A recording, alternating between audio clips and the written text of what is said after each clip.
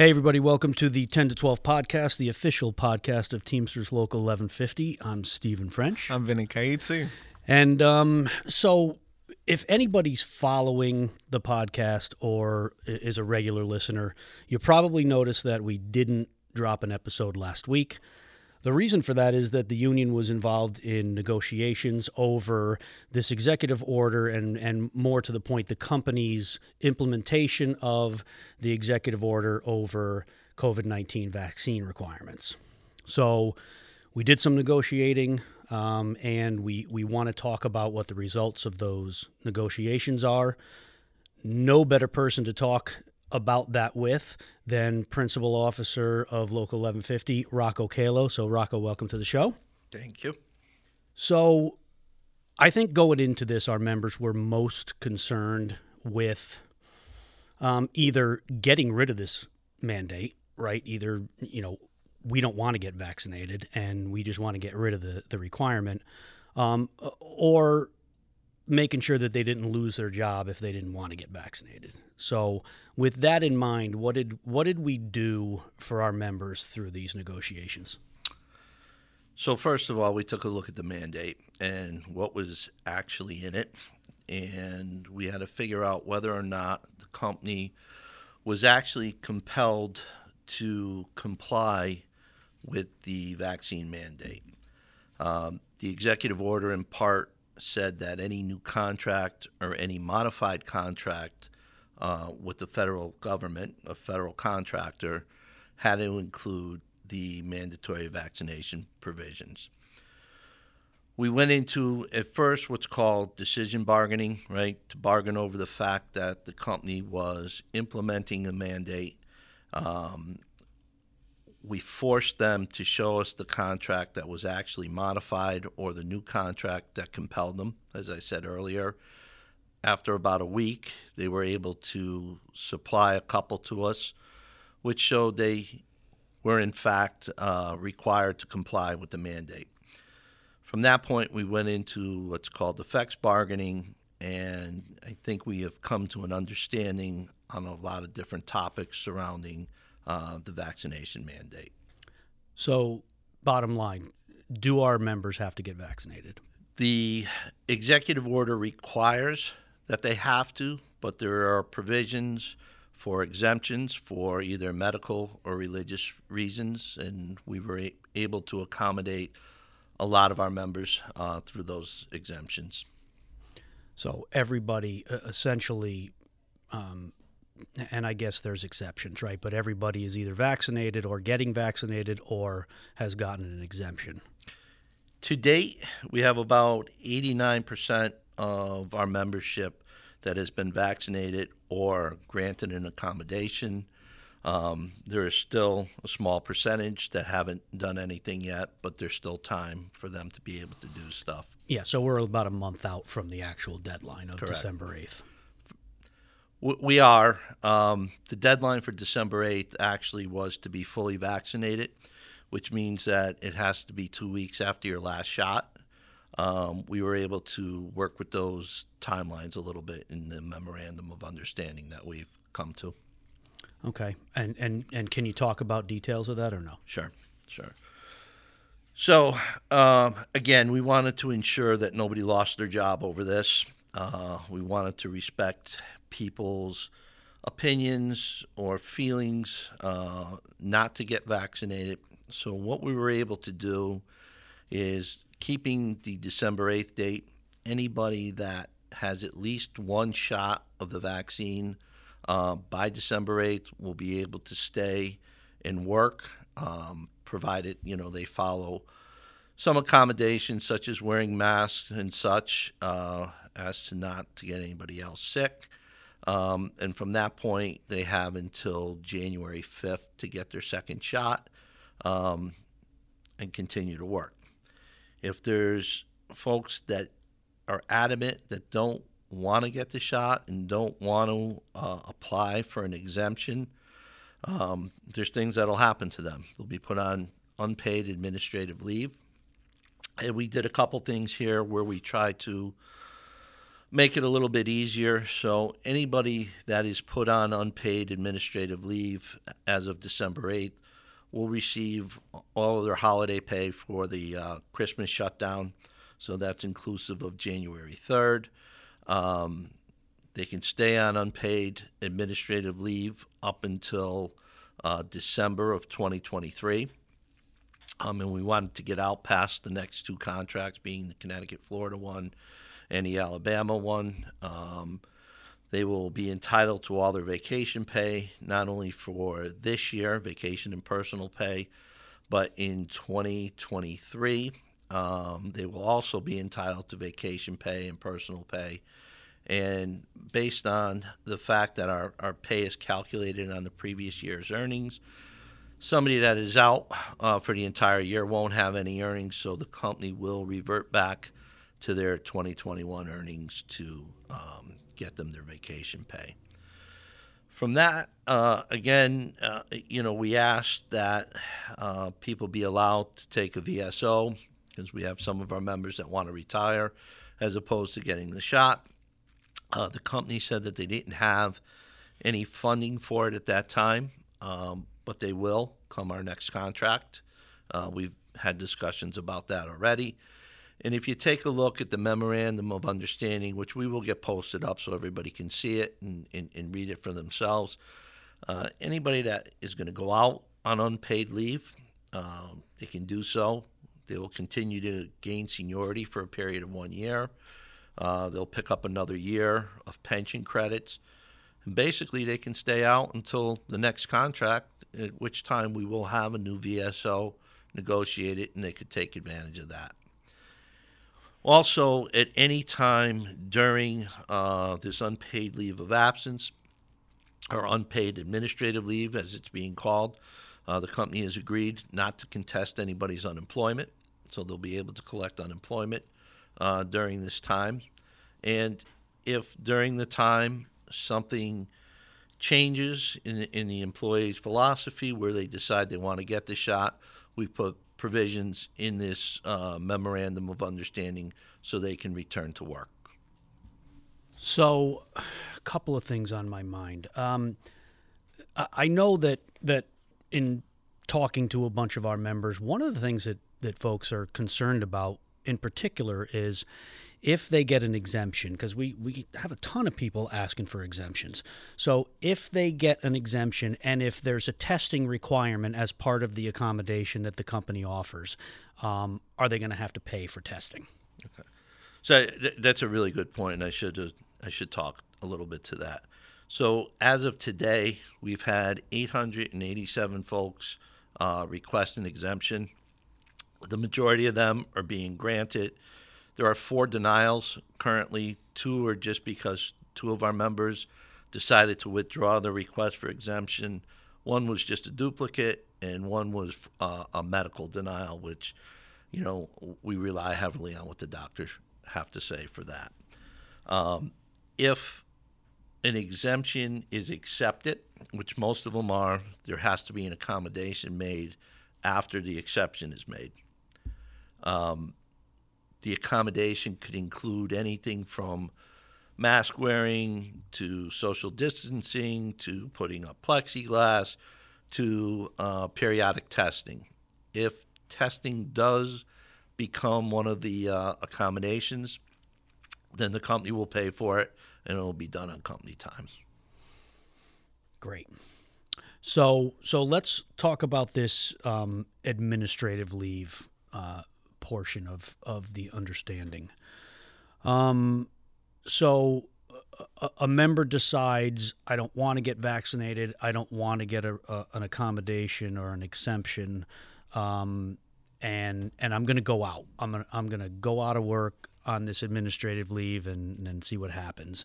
And a couple months down the road, or however far down the road, they decide, okay, I think I'm going to get vaccinated. They get vaccinated, they want to come back to work. How does that work? So if that's the case, what they need to do, and it's spelled out in the Memorandum of Understanding, they need to notify the company and the union of their intent to come back to work and that they're fully vaccinated. At that point, we will try to get them placed back into their old job as soon as possible. If their old job is not available because it's been backfilled, then we will work with the company to get them into a comparable job, a comparable job that they held prior to going out. But it shouldn't be a long process, and there might be some administrative stuff that we have to do, but they will be back to work as soon as they want. Okay. So if I'm a member who has kind of waited on this, because I know we have a portion of our population who has done nothing in anticipation of these negotiations, right? They're waiting to see what happens with the negotiations. So it's going to be difficult for some of them to become fully vaccinated by the December 8th deadline. What provisions did we get for those folks? So I'm going to back up a little bit. So we wanted to push this out as long as we possibly can because there is a lot of pending legislation against the executive order itself. Hopefully, all of the legislation will be decided prior to December 8th. But what we did is we said instead of being fully vaccinated by December 8th, if you get your first shot by December 8th or even on December 8th, you can remain at work. And again, you would just have to follow some accommodation guidelines. Again, probably in line with what the CDC says as far as mask wearing and social distancing and things of that nature. What if I decided to, at that point, I've done nothing, it's December 7th, I decide to apply for an accommodation an exception? Mm-hmm. So, again, we addressed that in the Memorandum of Understanding also. Anybody whose accommodation is still pending and the company has not taken action or notified that employee by December 8th will remain on the payroll just as they are today until such time as that accommodation is addressed, being either accepted or denied. Okay. And there's a couple of little tidbits in here, right, for folks. Were we able to do anything with the protocols for folks who test positive or get quarantined or anything like that? So, again, we were able to enhance that a little bit. So in the case of a fully vaccinated person who has a breakthrough case where they test positive, they will be put on paid leave immediately for 5 days, and then they can collect short-term disability after the 5 days. The purpose of the 5 days is because our short-term disability has a 5-day waiting period, and we just wanted to make sure that someone who was doing what they were asked, going out and becoming fully vaccinated, didn't lose money because, as I said, they had a breakthrough case. Okay. And what about, I know folks have been asking us about paid time off and things like that. I know they used to have paid time off for us, and that's kind of gone by the wayside. Mm-hmm. Anything there? So we had up to 160 hours of EC time, as they called it before when this first started. We did try to get some additional EC time. We were not successful in that, but we were successful in the fact that everybody had that 160-hour bank, and whatever wasn't used out of that 160-hour bank, the members still have the ability to use. Okay, and as I read through this, I'm seeing that no points under the attendance system if you're out due to a positive test or contact tracing. Correct. So unlike people who just go out on a doctor's note or for any other illness who get a fifth of a point a day, if you're out for COVID or contact tracing, 0 points. Correct. That's good. What else can we talk about in here that we haven't touched on? So again, there's a lot in here, and I'm sure we didn't address every single possibility that we could face, but we did put a dispute resolution section in here where anything contained in this memorandum of understanding will be subject to the grievance procedure. We also put language in here, again, going back, talking about some of the legislation that's pending and the effects it might have on this agreement. So there is language here saying that if the executive order is amended or rescinded or changed in any way, shape, or form, that we go back to the bargaining table with the company and address those changes or the elimination. Great. So they can't just make wholesale changes to this Correct. without consulting us. I see here there's a hold harmless clause. Mm-hmm. So, again, we don't want any of our members negatively impacted due to the failure to comply with what the company has put out. We have a lot of members that are out of work right now that don't even realize that this is going on. We're trying to reach out to them. The company is supposed to be putting a mailer together, but that has not happened as of this date. But this the hold harmless clause takes care of those people who might not know what's happening right now. Okay. And we're still getting the 2 hours of paid time off for the day you get vaccinated, including boosters under this memorandum of understanding, right? Correct. And the an additional, what is it? It's 2 hours of paid time for each shot, including boosters, 6 hours of no points, no pay for the remainder of that day, and then up to 16 hours of no pay, no points. 8 hours of no pay, no points for the following day in case there are symptoms. Great. Let me be the first to say, good job.